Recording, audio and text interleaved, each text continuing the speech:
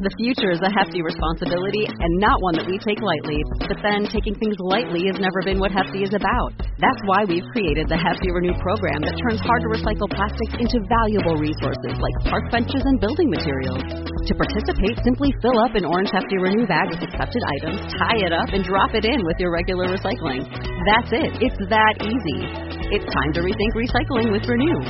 Particular valued resources may vary by geography. More info available at heftyrenew.com. You are listening to an RPA production where people gather.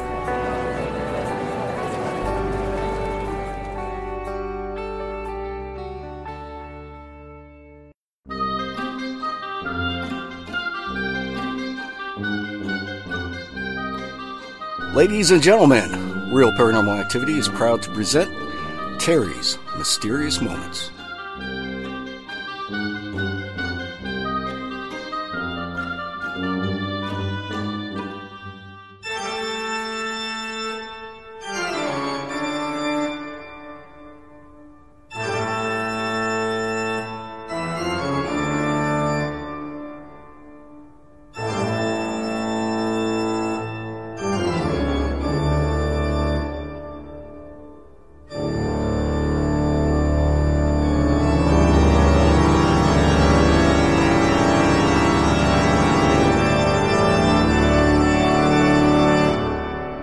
Hello, friends. Welcome to Season 2 of Terry's Mysterious Moments. Thank you for listening to the show. I hope you find something interesting. Or maybe something spooky. Or maybe something just mysterious.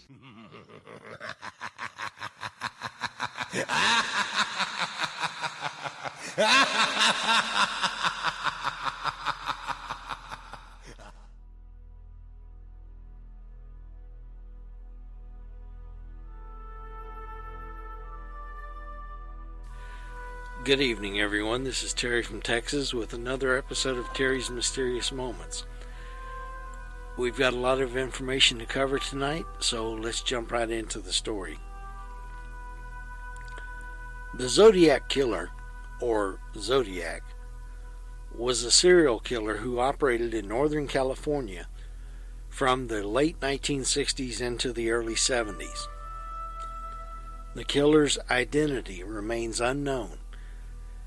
Zodiac murdered victims in Benicia, Vallejo, Lake Berryessa, and San Francisco between December 1968 and October 1969. 4 men and 3 women between the ages of 16 and 29 were targeted. The killer originated the name Zodiac in a series of taunting letters sent to the local Bay Area press. These letters included 4 cryptograms, or ciphers, and of the 4 cryptograms sent, only 1 has been definitively solved. Suspects have been named by law enforcement and amateur investigators, but no conclusive evidence ever surfaced. The San Francisco Police Department marked the case inactive in April of 2004, but reopened it at some point prior to March of 2007. The case also remains open in the city of Vallejo, as well as in Napa County and Solano County. The California Department of Justice has maintained an open case file on the Zodiac murders since 1969.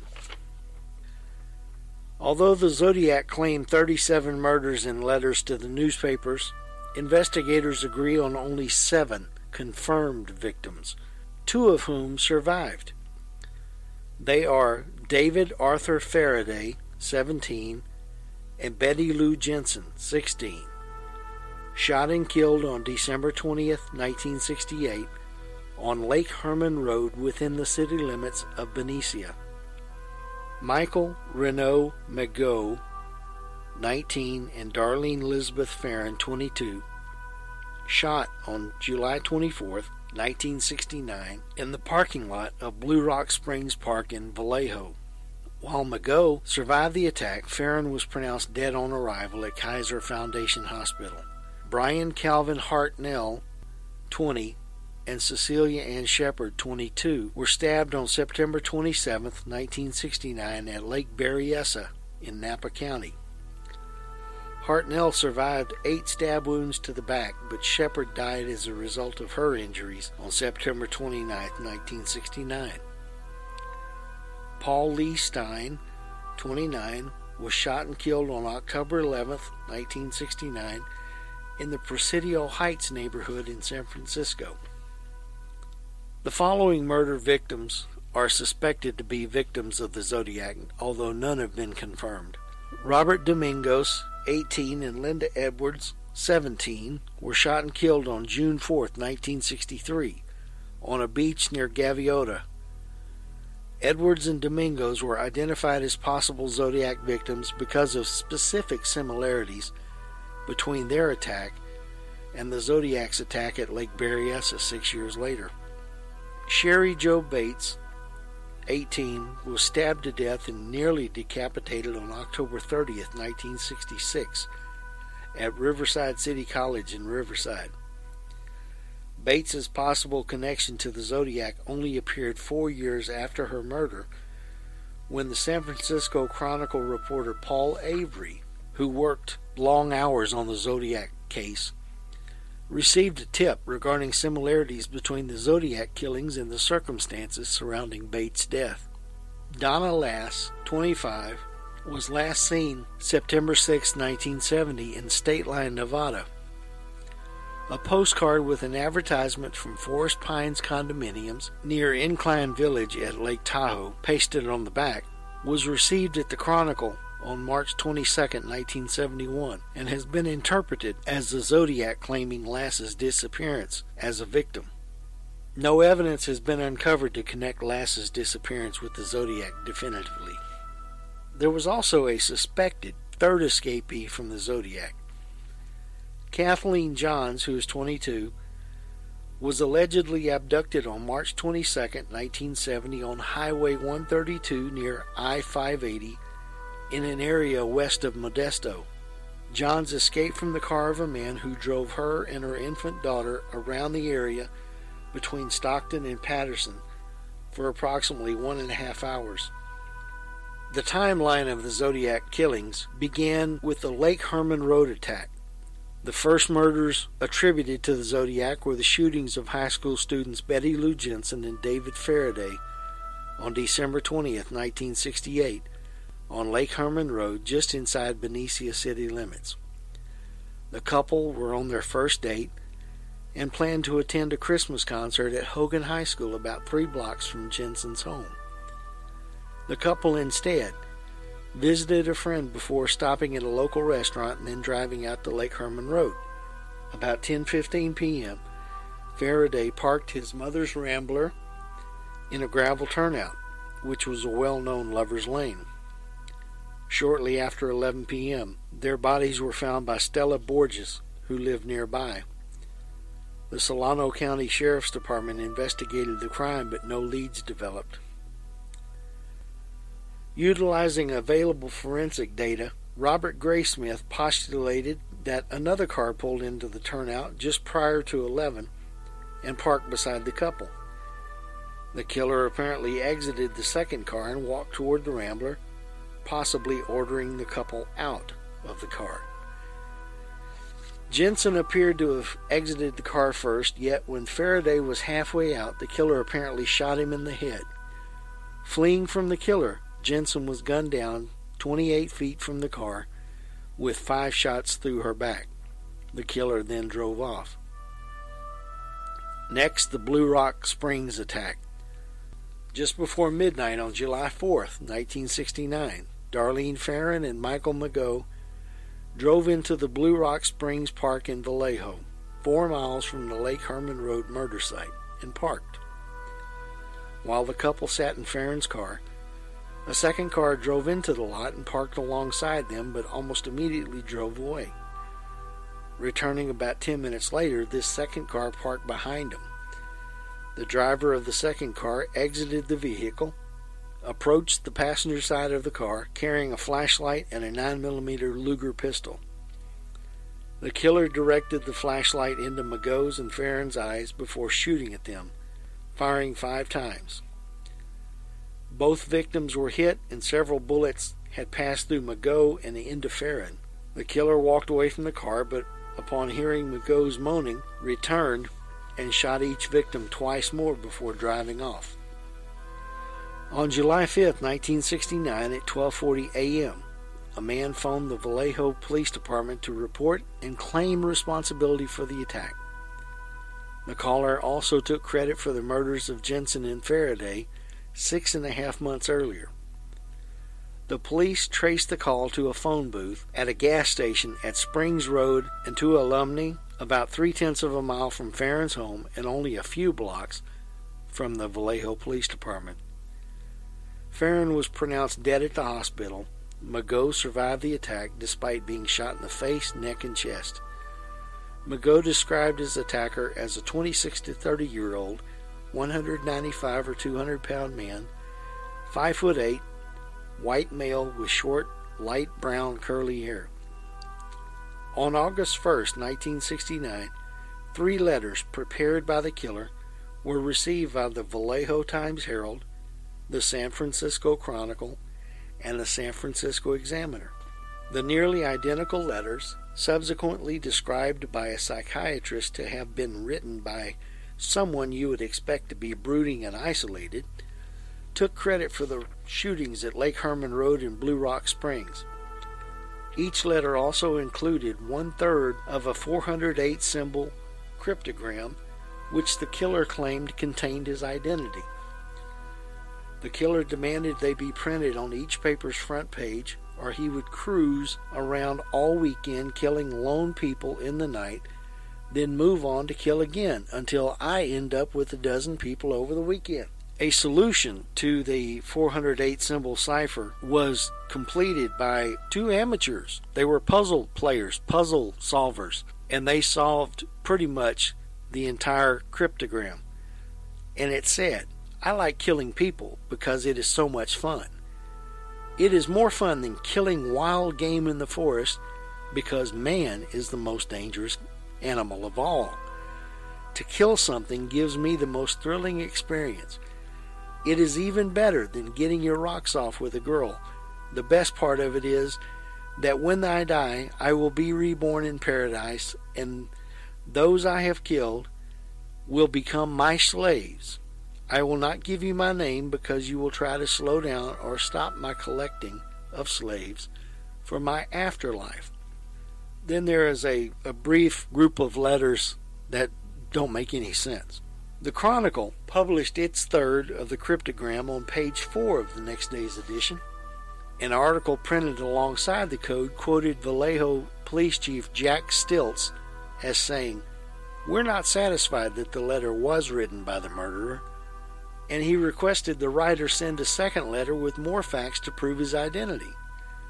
The threatened murders did not happen, and all 3 parts were eventually published. On August 7th, 1969, another letter was received at the San Francisco Examiner with the salutation, "Dear Editor, this is the Zodiac speaking." This was the first time the killer had used this name for identification. The letter was a response to Chief Stilts' request for more details that would prove he had killed Faraday, Jensen, and Farron. In it, the Zodiac included details about the murders, which had not yet been released to the public, as well as a message to the police that when they cracked this code, quote, "they will have me," unquote. On August 8, 1969, that couple that solved puzzles all the time, Donald and Betty Harden of Salinas, California, cracked the 408-symbol cryptogram. It contained a misspelled message in which the killer said he was collecting slaves for the afterlife. No name appears in the decoded text, and the killer says that he would not give away his identity because it would slow down or stop his slave collection. The attack at Lake Berryessa occurred on September 27, 1969, where Pacific Union College students Brian Hartnell and Cecilia Shepard were picnicking on a small island connected by a sand spit to Twin Oak Ridge. a white man about 5'11", weighing more than 170 pounds, with combed, greasy brown hair, approached them, wearing a black executioner's type hood with clip-on sunglasses over the eye holes, and a bib-like device on his chest that had a white 3x3 cross-circle symbol on it. He approached them with a gun, which Hartnell believed to be a .45. The hooded man claimed to be an escaped convict from a jail with the two-word name, either in Colorado or Montana. A police officer later inferred that he had been referring to a jail in Deer Lodge, Montana, where he had killed a guard and subsequently stolen a car, explaining that he now needed their car and money to go to Mexico as the vehicle he'd been driving was too hot. He had brought pre-cut lengths of plastic clothesline and told Shepard to tie up Hartnell before he tied her up. The killer checked and tightened Hartnell's bonds after discovering Shepard had bound Hartnell's hands loosely. Hartnell initially believed this event to be a weird robbery, but the man drew a knife and stabbed them both repeatedly, Hartnell suffering 6 and Shepard 10 wounds in the process. The killer then hiked 500 yards back up to Knoxville Road, drew the cross-circle symbol on Hartnell's car door with a black felt-tip pen, and wrote beneath it, Vallejo, 12/20/68, 6/4/69, September 27/69, 6:30 by knife. At 7:40 p.m., the killer called the Napa County Sheriff's Office from a payphone. He did this to report the latest crime. The caller first stated to the operator that he wished to report a murder, no, a double murder, before stating that he had been the perpetrator of the crime. The phone was found still off the hook minutes later at the Napa Car Wash on Main Street in Napa by KVON radio reporter Pat Stanley, only a few blocks from the sheriff's office, yet 27 miles from the crime scene. In Puerto Rico, we call ourselves Boricua. We're proud, passionate, and full of life. On our island, adventure finds you. Strangers aren't strangers for long. The size of the audience doesn't change the beauty of the music, and we celebrate every last ray of sun. Live Boricua. The future is a hefty responsibility and not one that we take lightly. But then taking things lightly has never been what Hefty is about. That's why we've created the Hefty Renew program that turns hard-to-recycle plastics into valuable resources like park benches and building materials. To participate, simply fill up an orange Hefty Renew bag with accepted items, tie it up, and drop it in with your regular recycling. That's it. It's that easy. It's time to rethink recycling with Renew. Particular valued resources may vary by geography. More info available at heftyrenew.com. Detectives were able to lift a still wet palm print from the phone, but were never able to match it to any suspect. After hearing their screams for help, a man and his son who were fishing in a nearby cove discovered the two stabbing victims and summoned help by contacting park rangers. Napa County Sheriff deputies Dave Collins and Ray Land were the first law enforcement officers to arrive at the crime scene. Cecilia Shepard was conscious when Collins arrived, providing him with a detailed description of the attacker. Hartnell and Shepard were taken to Queen of the Valley Hospital in Napa by ambulance. Shepard lapsed into a coma during transport to the hospital and never regained consciousness. She died 2 days later, but Hartnell survived to recount his tale to the press.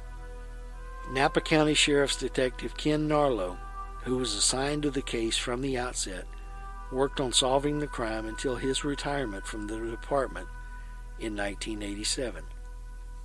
The Presidio Heights attack occurred 2 weeks later on October 11, 1969, when a passenger entered the cab driven by Paul Stein at the intersection of Mason and Geary Streets, which is 1 block west from Union Square in San Francisco, requesting to be taken to Washington and Maple Streets in Presidio Heights. For reasons unknown, Stein drove 1 block past Maple to Cherry Street. The passenger then shot Stein once in the head with a 9mm, took Stein's wallet and car keys, and tore away a section of Stein's blood-stained shirt tail. This passenger was observed by 3 teenagers across the street at 9:55 p.m. who called the police while the crime was in progress. They observed a man wiping the cab down before walking away towards the Presidio, 1 block to the north. 2 blocks from the crime scene, Officer Dan Falk responded to the call and observed a white man walking along the sidewalk and stepping onto a stairway leading up to the front yard of one of the homes on the north side of the street. The encounter lasted only 5 to 10 seconds. Falk estimated the man to be between 35 and 45 years old, while the teenagers who observed the killer in Stein's cab mentioned he was 25 to 30, and he was a white male, and he was between 5'8" and 5'9". The radio dispatcher had alerted to be on the lookout for a black suspect, so they drove past him without stopping. The mix-up in descriptions remains unexplained. A search ensued, but no suspects were found. The 3 teenagers worked with the police artist to prepare a composite sketch of Stein's killer. A few days later, this police artist returned, working with the witnesses to prepare a second composite of the killer. Detectives Bill Armstrong and Dave Toshi were assigned to the case. The San Francisco Police Department investigated an estimated 2,500 suspects over a period of years. On October 14, 1969, the Chronicle received another letter from Zodiac, this time containing a swatch of Paul Stein's shirt tail as proof he was the killer. It also included a threat about killing school children on a school bus. To do this, Zodiac wrote, quoting, "Just shoot out the front tire and then pick off the kiddies as they come bouncing out," unquote. At 2 p.m. on October 20th, 1969, someone claiming to be Zodiac called the Oakland police, demanding that one of 2 prominent lawyers, either F. Lee Bailey or Melvin Belli, appear on the local television show AM San Francisco, hosted by Jim Dunbar. Bailey was not available, but Belli did appear on the show. Dunbar appealed to the viewers to keep the lines open, and eventually, someone claiming to be the Zodiac called several times and said his name was Sam. Now, I find that particularly interesting because 5 to 6 years later, we have the son of Sam killing people in New York. And I looked it up, and while this doesn't seem to match, connect the two, except by name only, it's still an interesting situation that this guy would refer to himself as Sam. Belli agreed to meet with him in Daly City, but the suspect never showed up. On November 8, 1969, the Zodiac mailed a card with another cryptogram consisting of 340 characters. The 340-character cipher has never been decoded. Numerous possible solutions have been suggested, but none can be claimed as definitive. On November 9, 1969, Zodiac mailed a 7-page letter stating that 2 policemen stopped and actually spoke with him 3 minutes after he shot Stein. Excerpts from the letter were published in the Chronicle on November 12th, including the Zodiac's claim that same day.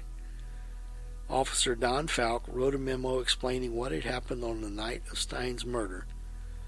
On December 20th, 1969, exactly 1 year after the murders of David Faraday and Betty Lou Jensen, Zodiac mailed a letter to Belli that included another swatch of Stein's shirt.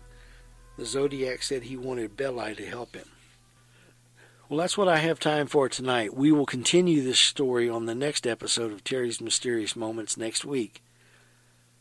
I have a lot more information to cover with you. I know this has been fast and furious, but this is a story that needs to be told.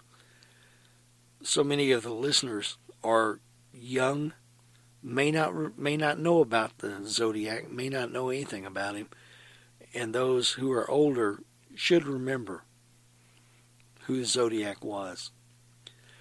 Well, that's what I have for this week, and I want to thank you for being here to listen. Thank you for coming along for the ride. Remember that on Mondays, you can listen to Aaron Hunter with Real Paranormal Activity, the podcast. On Tuesdays, you can listen to Aaron Frail with Aaron's Horror Show. On Wednesdays, you can listen to me, Terry's Mysterious Moments. And on the first Saturday of the month, we have a new group with us, and they are called Buried Secrets Paranormal. And they do investigations and provide video on the first Saturday of the month of their investigations. So it may be several videos covering one investigation. But they may have some other short episodes to go along the rest of the month. Well, anyway, that's what I have for tonight. I want to thank you again for listening. And remember to be here next week. And as usual, have a great week, folks. Good night.